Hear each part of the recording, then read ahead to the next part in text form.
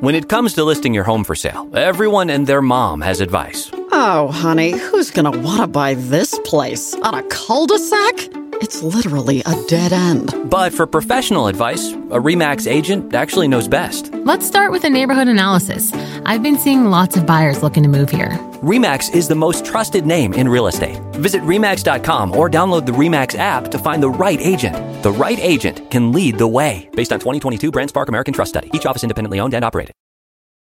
Planning an international trip and want to learn the language of your destination? Then check out the language learning program Rosetta Stone on desktop or as an app. Rosetta Stone is designed to immerse you in the language you're learning. Plus, the True Accent feature even gives you feedback on your pronunciation. Don't put off learning that language. There's no better time than right now to get started. For a very limited time, listeners can get Rosetta Stone's lifetime membership for 50% off. That's 50% off unlimited access to 25 language courses for the rest of your life. Redeem your 50% off at rosettastone.com today.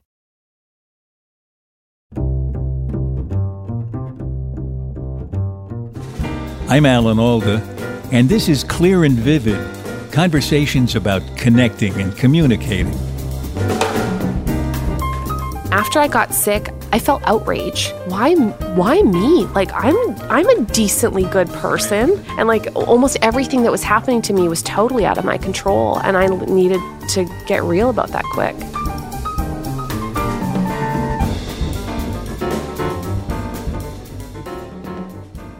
In my family, when we have hard things to talk about, anything, it could be even death, we're kind of funny about it because that's the way we talk. We like to have fun while we're talking about hard things. But I ran into someone doing this podcast who was given the worst possible news and turned it into a charming, funny, insightful book. I think you'll really enjoy listening to the conversation I had with Kate Bowler. We talked in our studio in Manhattan, and from the minute she came in, she was bubbling with energy and a really disarming sense of humor. If you hadn't read her book, you probably wouldn't know she was diagnosed with stage 4 colon cancer. I think maybe this was because she's had to devote so much time, so much practice to how she relates to the people around her. And this was true from the first minute she heard about how serious her illness was. It turns out to be really important who tells you and how they explain it to you. When I first heard the words stage 4 cancer, they gave me the intern. I mean, I was lying in a hospital bed, and this like sweet little, basically 12-year-old in medicine with like the shortest coat came by, and he was like, hi. He looked so nervous, and his nerves made me nervous, and it was 4 a.m. Yeah. And I just remember thinking like, oh, buddy, you drew the short straw, didn't you? And they just sent you along to me. And it does make you wish that there was like the person who knew how to give the talk is the one that sits you down at the right time with the right people. And it did really feel almost immediately like I was behind glass. And they were having one experience and I was having another, and I wasn't able to like reach across and get them to get down on my level and to look at me and to like even just a hand on my arm and say like, this is what's happening right now. Because mostly it was me looking up words like metastasis or a tone that I like to call hostage negotiator neutral, where they're like, Ms. Bowler, we understand that you, and it's this like, I'm managing you tone, and I'm on the other side being like, you think I'm crazy, don't you think I'm going to jump? It seemed to me it always boiled down to that gown they give you that exposes your rear end. Yes. There's a message in that you're no longer the person you were when you came in with your clothes on. Yeah. You're this patient thing. Yeah. At least that's the message I get wearing the gown. They probably don't intend that message, but the transaction builds out from there. Yeah. And there's a bridge that has to be crossed. I'm lying on the gurney. The doctor comes in, stands over me. It's a task for the doctor to make contact with this person who's already been diminished by just changing clothes.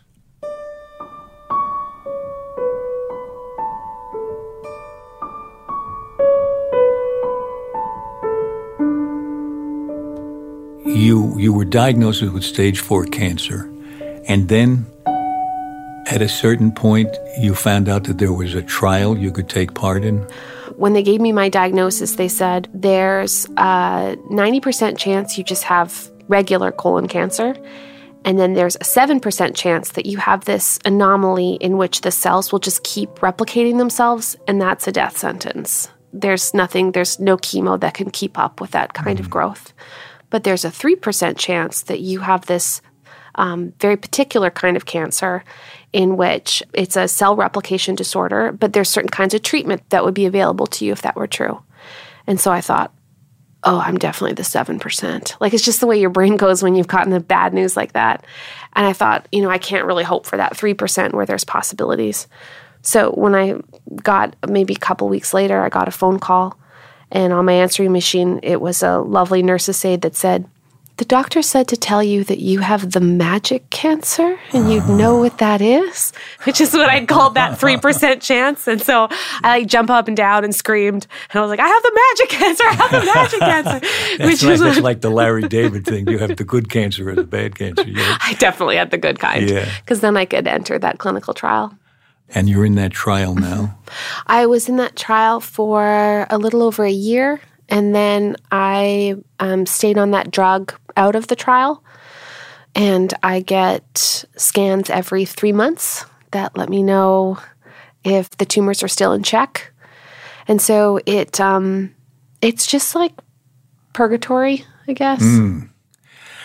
Unlike what I had when I almost died in Chile, on one really hard night to live through, because the pain was, I've been told, the worst pain you can feel. And they carted me down a bumpy mountain road an hour and a half to this little town in Chile called La Serena. And a really wonderful surgeon figured out almost immediately what was wrong with me. And he communicated to me beautifully. He said, "Here's what's happened. Some of your intestine has gone bad, and we have to cut out the bad part and sew the two good ends together." Isn't that perfect? Yeah. That ease that he gave me was very important. I wasn't struggling with what's going to happen to me. I wasn't in a panic. So the difference, I think, a big difference between what I went through that night, where I did think one of the outcomes would be that I wouldn't wake up alive. The difference is I just had that for a few minutes.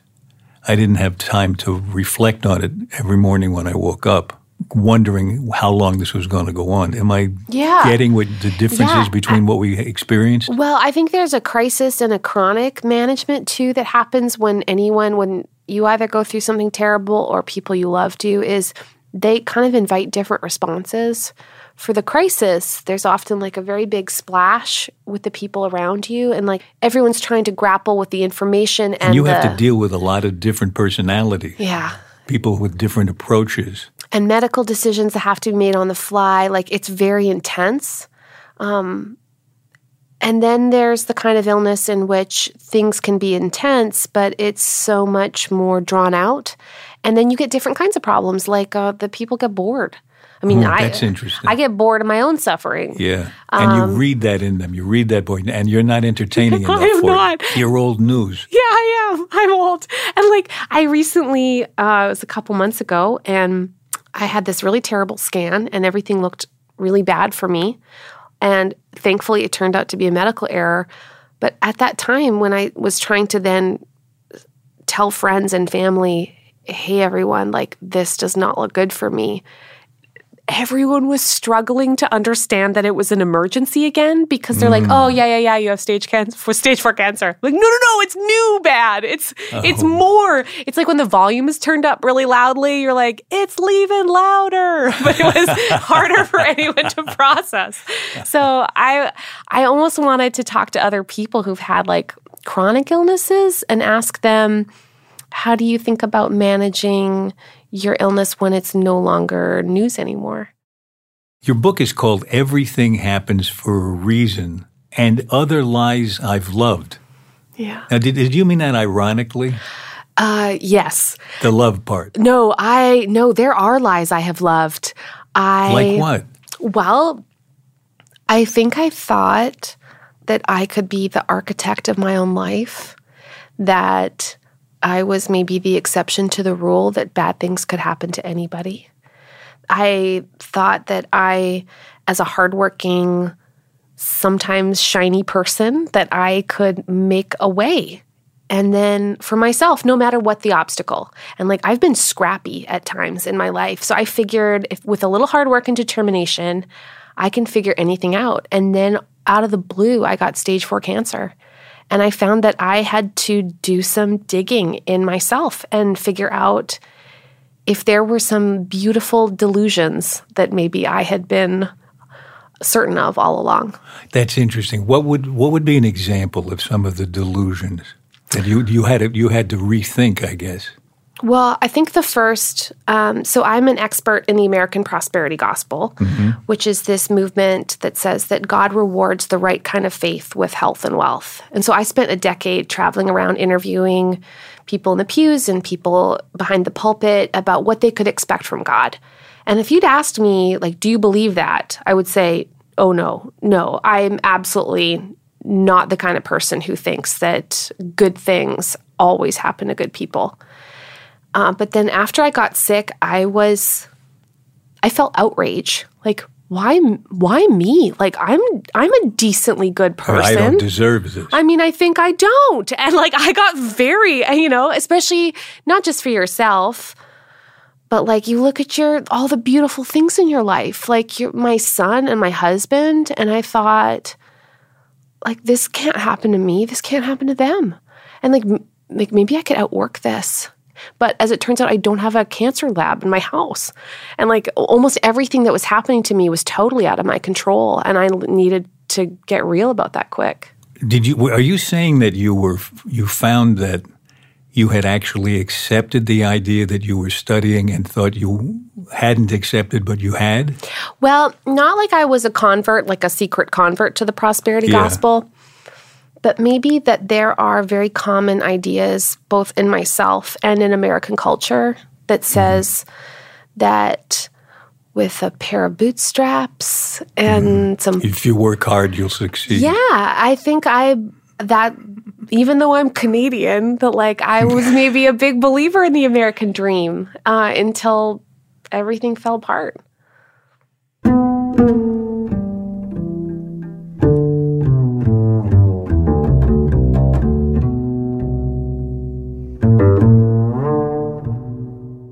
Right after I got sick, I wrote this New York Times article about me trying to grapple with my own prosperity gospel. And I think the point was, like, please don't pour your certainty on my pain. Like, sometimes some pain just can't be explained. I don't know why this happened. Don't pour your certainty on my pain. That's what I was hoping for. Yeah. And then, of course, then people thought, what she needs is more certainty. So I got like 6,000 emails, pieces of mail. 5,000 or 6,000? I was just like flooded with... How many did you read? Oh, I read a lot of them at first, partly because I just felt so bad because so many people... What they were trying to communicate was, yes, my life fell apart too. And also, here's how you can fix it.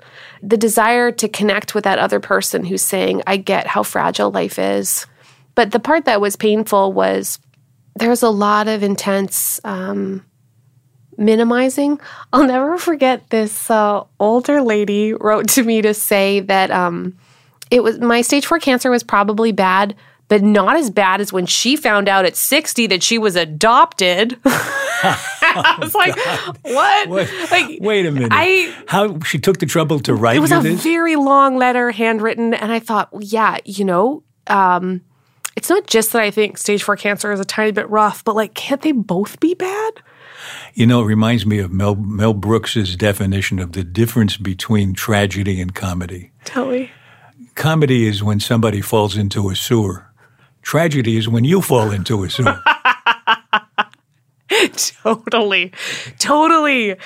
Yeah, there was, I think people forgot almost immediately that I wasn't like a voice actor hired to play the part of someone who is suffering. But I was like legitimately suffering. I would be in the hospital and I'd look down and I'd get sometimes really intense, sometimes mean-spirited emails. And I think like, don't you get I'm just trying not to die right now? Like, this is the most essential part of communicating to me is remembering that there's somebody at the other end of your communication. Yeah. And it's absent on the internet almost entirely. Yes, that's right. That's or at right. least to a great extent.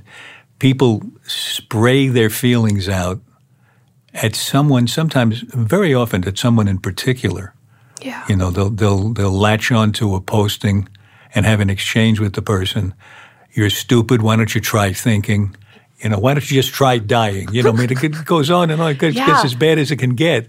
And they don't think there's somebody reading that being affected by it. Well, I've started to think of the category as sufferer meets critic. And I'm like, guys, not now. Yeah, exactly.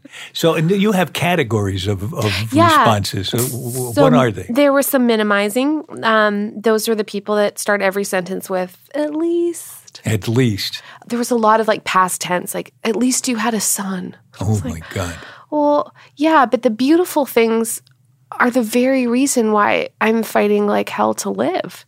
So what do you think they're going through when they say that? When they say at least, you know, it sounds to me like they're trying to get over this moment themselves. They don't want to share much of the pain you're going through. You know, that's probably one strong impulse, is trying to put their own pain in perspective, and maybe other people's pain seems to be in competition with theirs. So you have minimizers and the at least people. Yeah, minimizers, teachers, they're the ones who very frequently recently seen a documentary or Googled something important. What's funny is most of my smartest friends usually became teachers right away, where they said, like, look, I did a lot of research and your cancer is, and then this giant barrage of information. And I think they too are trying to help me get back to a sense that we can outlearn and outknow.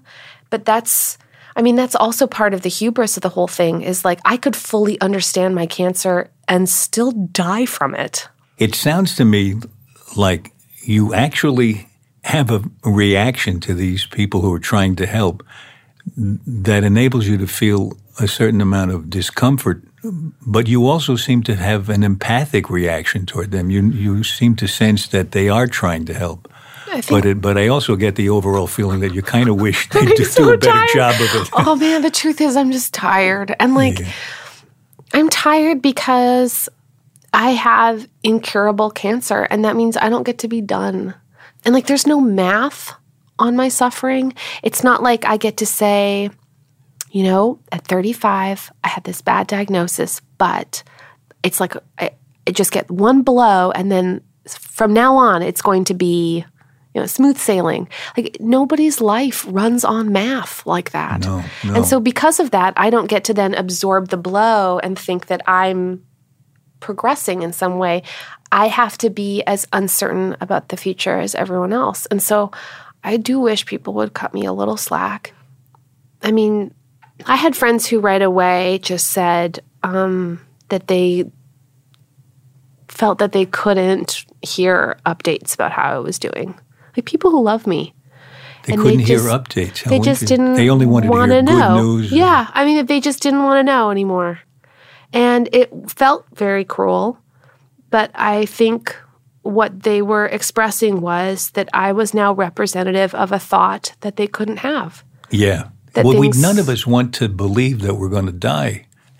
You're, in a way, put in a position where you have to think of that. Well, yeah, but even I can't think of it. Like, it's an impossible thought. How could you possibly imagine your heart not beating and, you know, all the things that make What do you think about when you think about this? Is really interesting. When you think about what, and I imagine you think about it more than most of us do, because it's what you're struggling with. What do you think it would be like? Do you think that do you have a vision of what it would be like to not be here? It's funny. The second I got sick, I started to think of my mental processes as double brain. Like, one part of my brain is like exactly the way I was before, where I always imagine everything's going to work out, and I'm making plans to, you know, run a marathon or at least try 5K again. And then the other part of my brain is always making plans that I will come to the end of myself and that I will have to be making plans for a life for my family beyond me. And they're always running concurrently, which is exhausting. It's like I've got 2 decision trees to make for any major decision. Like saving money, or do you get a house, or, any decision has 2 very complicated decision trees associated with it. And the one that pictures life without me, I never think of myself. I only know how to press this despair into hope for my family. Yeah.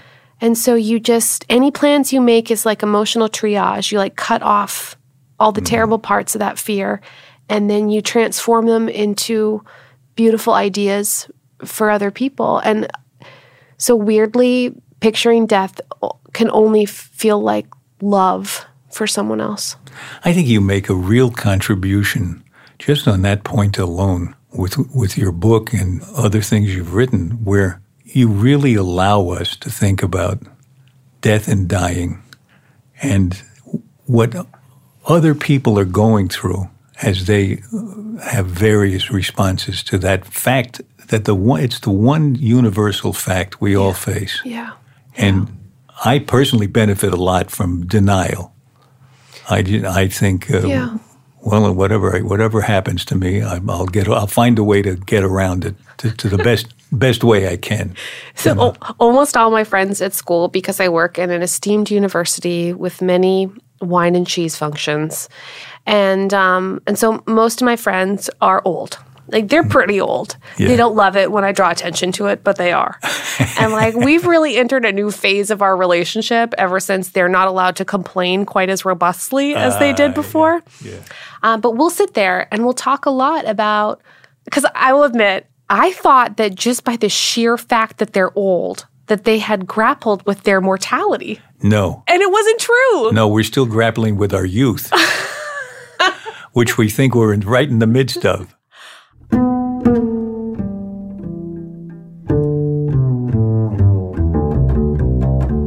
When we come back, Kate tells about the tsunami of really strange reactions that came her way and how she handled them.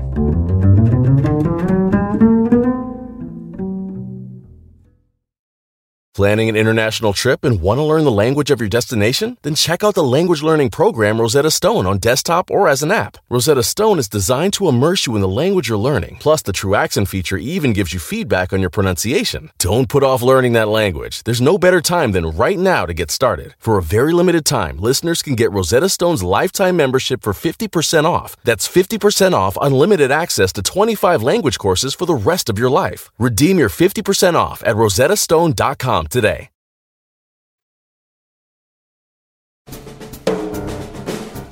This is Clear and Vivid, and I'm Alan Alda. And now back to my conversation with Kate Bowler. I love the examples you give in the book of some of the worst ways people respond to somebody who's really, really sick. Oh, I love this one. The reason you're dying is God needed an angel. Oh, yeah. God's very much hoping for new harp players all the time. I mean, the truth is it's heresy, right? Like, in Scripture, it's meant to be that angels are created beings, like created from scratch. It's not like people just get wings and a halo or something. So it's officially heresy, but it's just an awful thing to say to somebody, is if God's in the business of murdering loved ones in order to acquire and recruit workers. I love this, because he needs a bigger and bigger band. That's right. Who will play the cymbals? Right. God is closing a door but opening a window. What does that mean when somebody says that to you? Yeah, I mean, my favorite... you need fresh air when you're dying? I don't get it. God's an interior decorator. They're trying to say there will be a new opportunity for you, don't you worry. But my favorite response came from a friend of mine who lost both his legs to bone cancer. And he called me, and I picked up the phone, and he said, "Kate, how am I supposed to get through all of these windows God keeps opening?" And I thought, I could not love you more. Do people actually say this? What doesn't kill you makes you stronger? Yeah. But this is killing Oh, you. yeah. I could die. Thank you. That's going to be awkward for you. Yeah. No, they make all kinds of promises. But they're sure that it's a character lesson, and I'm learning. And this is okay because I'm learning something. The one that's really interesting is what's on the cover of your book. Everything happens for a reason. Yeah. People say that. I hear people say it all the time about trivial things, relatively trivial. Yeah. But they actually say it to you, to a person who's facing death. I think it's the hope that everything is like a boomerang. You know, that if you put something good out, it rewards effort, then it's going to come back. Yeah, but the corollary of that is if something comes back to you, that means you sent the wrong boomerang out and you don't even know what you did. I did this. I must deserve it. And I mean, the only bit about that that's meant to be empowering is that if I did something to cause this, then maybe I can be the cure. And so they'll ask me to dig deep spiritually or in my eating habits, and please don't eat bacon anymore. They'll tell me, I mean, they're hoping that I will figure it out just in time to cure myself.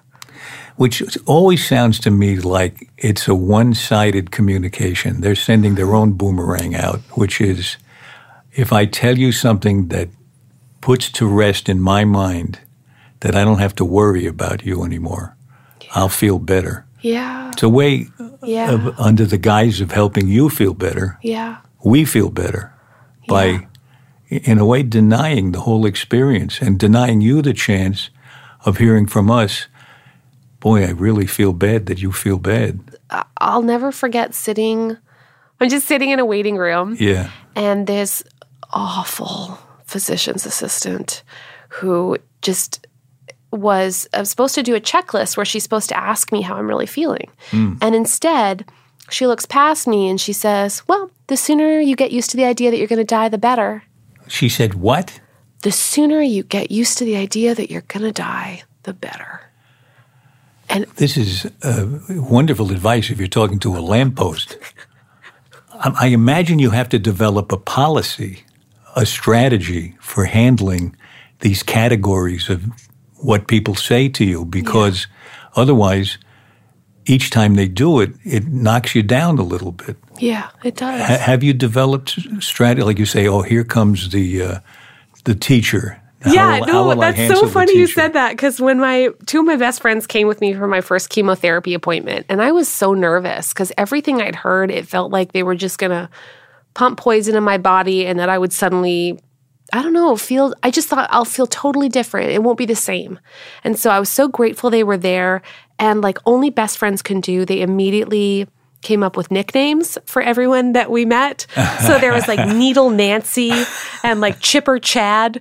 But my favorite was they nicknamed Exaggerator Eve, because she said she was going through the list of my side effects and she looked over and very seriously was like, I have noticed that when patients undergo chemotherapy and they take a nap, they never wake up. I was like they die? Like, I was struggling to be like, they die? Or like they like lose the ability to, like, you know what I mean? Revive themselves. What was she trying to tell you? I think that she just needed me to like stay in the game, but that was like not the right message. Oh, it's so hard to be in somebody else's head, to say something to somebody that you think is helping them get through a difficult time. And you think you're throwing them a lifeline, but you're hitting them in the head with this huge lifesaver, knocking them unconscious.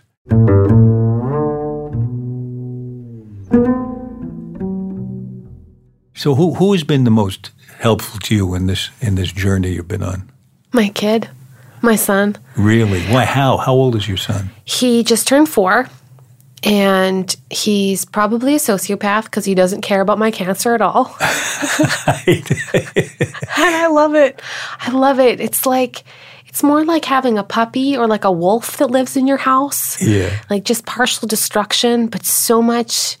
It's this light, airy feeling you get and this warmth. I mean, he is not just the most beautiful thing to live for, but he is wonderful at making moments. And I find that it's like a different time. So I have my hospital time in the day, and I've got my work time, and then there's Zach time.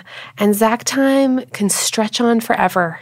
So I thought you were going to tell me about your pediatric oncology friend. Oh, I have a great friend. His name's Ray, and he's usually the person I talk to when I have the horrible talks. So whenever I have to make a complicated medical decision, one that requires a lot of just volleying possibilities and what ifs with incomplete information. Yes, that must be really hard. It's the worst because you know that there might be a bad choice and you might make it and there's no way you can know. And he is wonderful at coming into the room like scriptless and just saying, what can we know? And then once we've talked to the end of it, then he'll like put it in his calendar where he'll say, based on what we knew at 2 p.m. on this Tuesday, we made a choice that you feel peaceful about. And it's never going to be a perfect choice. It isn't. Those are two elements of improvisation that are really important. One is not being bound by a script where you say, I come in and I have to say these things and I have to say them a certain way. But instead, you respond to the person and the changing events, the uncertainty of the moment. And the other thing is, in improv, there's no mistake. You can't make a mistake. It's just what leads you to the next thing. You take a wrong turn. Turns out it's not a wrong turn. It leads to the castle over there. Yeah. I think when someone really loves you, even just stumbling around when you're not sure what it is, like these are tough decisions, right? Sure. And there's so many things to discuss, and almost all of them would hurt your feelings if it was said by the wrong person. But like when someone loves you and you're trying to like grapple with that unknown language, like it really doesn't feel like you can make a mistake. You just kind of discover what's possible together. Swimming together. So here's the obvious question. Okay. When we're confronted with a friend or a loved one or even a stranger who's seriously ill, have you developed a theory about what's the best way to go about that? I don't know, because people are so different in how they react and whether they want like the intimacy of people talking about their illness with them or not. But I love it when people are very practical. So being like touch or food or offering rides but seeing you within the context of what is possible for you. Most of my life for a whole year was just hospital. So what I needed was a ride and for someone to be very quiet when they put all the drugs in so I could fall asleep. And like that involved just loving me enough to learn me and to not try to give me what they thought I should have, but just watch for a minute. That sounds crucial. Find out what is real help. It's hard. And not what you want to impose on the other person, thinking it's help. I mean, because people are trying to make the so other hard. person feel comfortable, not to make yourself feel so comfortable. I mean, and part of what I was doing at the time was I was writing this book and I was researching for another one because I wanted to get tenure to keep my job in a life I imagined I would live, maybe. Yeah, right. So you're doing all kinds of things for no reason because you have to imagine you'll keep living. So I was just really grateful when people would agree to be interviewed for my book or treat me like a scholar or laugh at my jokes, even if they're dumb. And well, that's easy to do. Your jokes are good. Thanks. Try me out, because here's what I think I've learned talking to somebody who's just lost a husband or a wife or somebody who's very ill. What I tend to do is ask them very specific questions about it. Yeah. When did he die? What happened? How long did it take before help came? Things. I hear people start immediately to tell me the details of it in a way that sounds meaningful to them. Could I do better than that? What do you think? Well, I think there's so many different stages too, especially if someone worries that their person has been forgotten. So often reviving those details, I'm sure, can be really beautiful for people. because I'm in the middle of it, I usually want people to ask less about my treatment. Oh, that's interesting. Because I'm aggressively bored of my own cancer, and because I'm worried that I'm going to be eclipsed by something I didn't choose. So this is really interesting. If someone wants to make a connection with you, wants to be helpful, be emotionally present for you. Yeah. In just a brief conversation by the water cooler, Yeah. how can they know whether you're at a point where you want to tell about the details of what you're going through, or you want to just talk about politics or baseball or whatever seems to come up? Yeah, because I mean, right now I am finding small talk to be a real gift. Like it lets us stay on the superhighway of safe conversation as opposed to emotionally veering off into the highways and byways. Well, I think the first thing I would hope is that people are not so overwhelmed with their own pity for me that they give me Cocker Spaniel face. But it's like Cocker Spaniel face. Like turned slightly tilted to the side, and it just looks like, oh. And I think like, oh gosh, like this person wants something from me, and it is sad. I know. So trying to get over their own feelings as quickly as possible about my cancer would be amazing. But just I love it when people just do a quick acknowledgement, like, oh man, what a year you've had. And then but it's not asking anything from me. No, and it gives you the chance to elaborate on the year you've had if you feel like it. Or talk about something else. Yeah. Something that's just like a light volley. Right. I imagine if they totally ignore it, if they haven't seen you in a while, and it's the elephant in the room, that can be just as obtrusive. Yeah, I mean, so often I have thought that I'm starring in a reality show about this girl who has cancer, and she's pretty thrilled about it. And the other bit too is I would love it, because you talk a lot about tone, and I would love it if people just took a minute to watch someone else interact with someone in grief, because it goes like there's like a tonal shape to the conversation I find really interesting.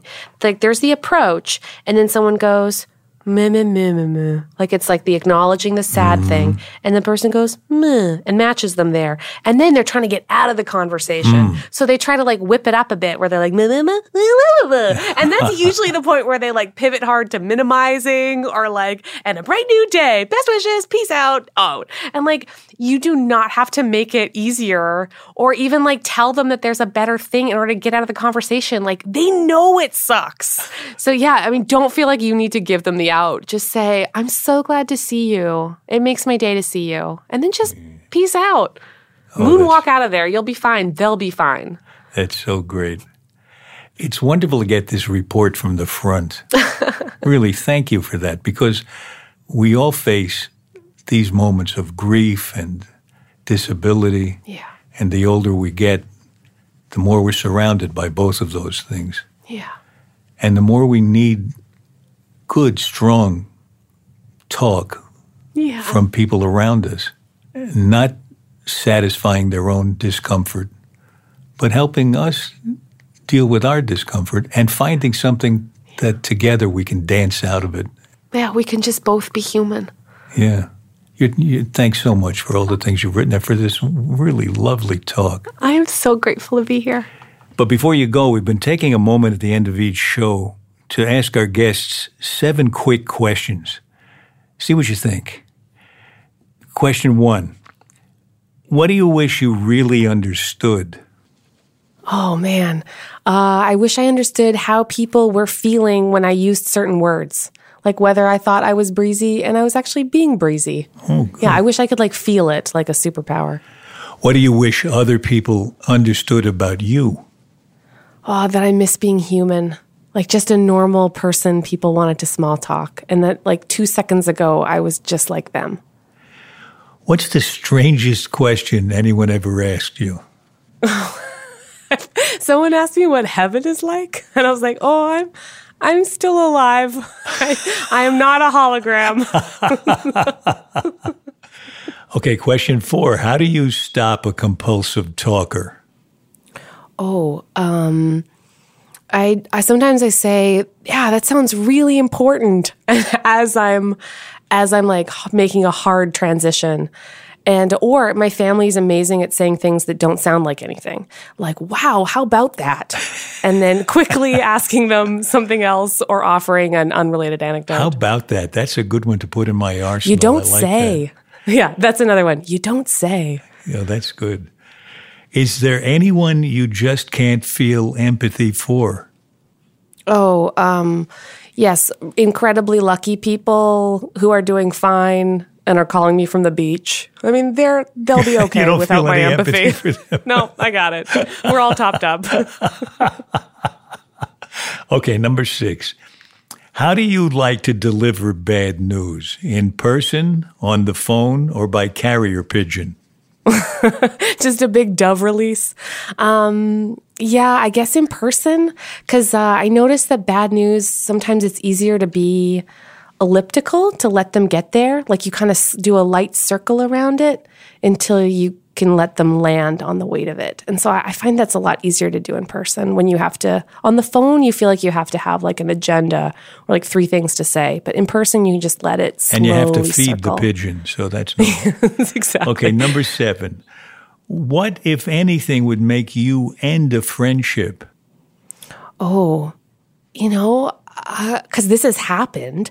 I think if they let me know that my pain was a profound inconvenience to their life. Oh, so you That just remove them from the uncomfortable. Well, no, they usually remove me. Oh. Yeah, from that. So, so that ends the friendship. I think that's it feels like if your humanity is a deep interruption, then it feels like it's kind of run its course. One last question. Can you update us on how you're doing? You said earlier you were going in for scans that extended your lifespan 3 months at a time. Is that still how it is? The last scan, I had cut off all immunotherapy, and we were just checking to see if it was working or not, and it was holding. I got upgraded to 4 months of scans instead of 3 months. I feel like that's the way we'll be able to tell how I'm doing, is like how is my scan interval. So I'm sure I'll have 4 months for a while. And then, man, when I get to 6 months, like I'm going to be at the beach having unsympathetic phone calls to other people. Yeah. Well, thanks for your humanity on the show. It's been great having you, Kate. So good talking to you. This has been Clear and Vivid. At least I hope so. Kate Bowler's best-selling book is Everything Happens for a Reason and Other Lies I've Loved. Check out her podcast, Everything Happens, at Apple Podcasts. And her website is katebowler.com. This episode of Clear and Vivid was produced by Graham Chedd with help from our associate producer, Sarah Chase. Our sound engineer is Dan DeZula. Our tech guru is Allison Costin. And our publicist is Sarah Hill. You can subscribe to my podcast for free at Apple Podcasts. For more details about Clear and Vivid and to sign up for the newsletter, please visit alanalda.com. You can also find us on Facebook and Instagram at Clear and Vivid, and I'm on Twitter at Alan Alda. Thank you for listening. Bye-bye.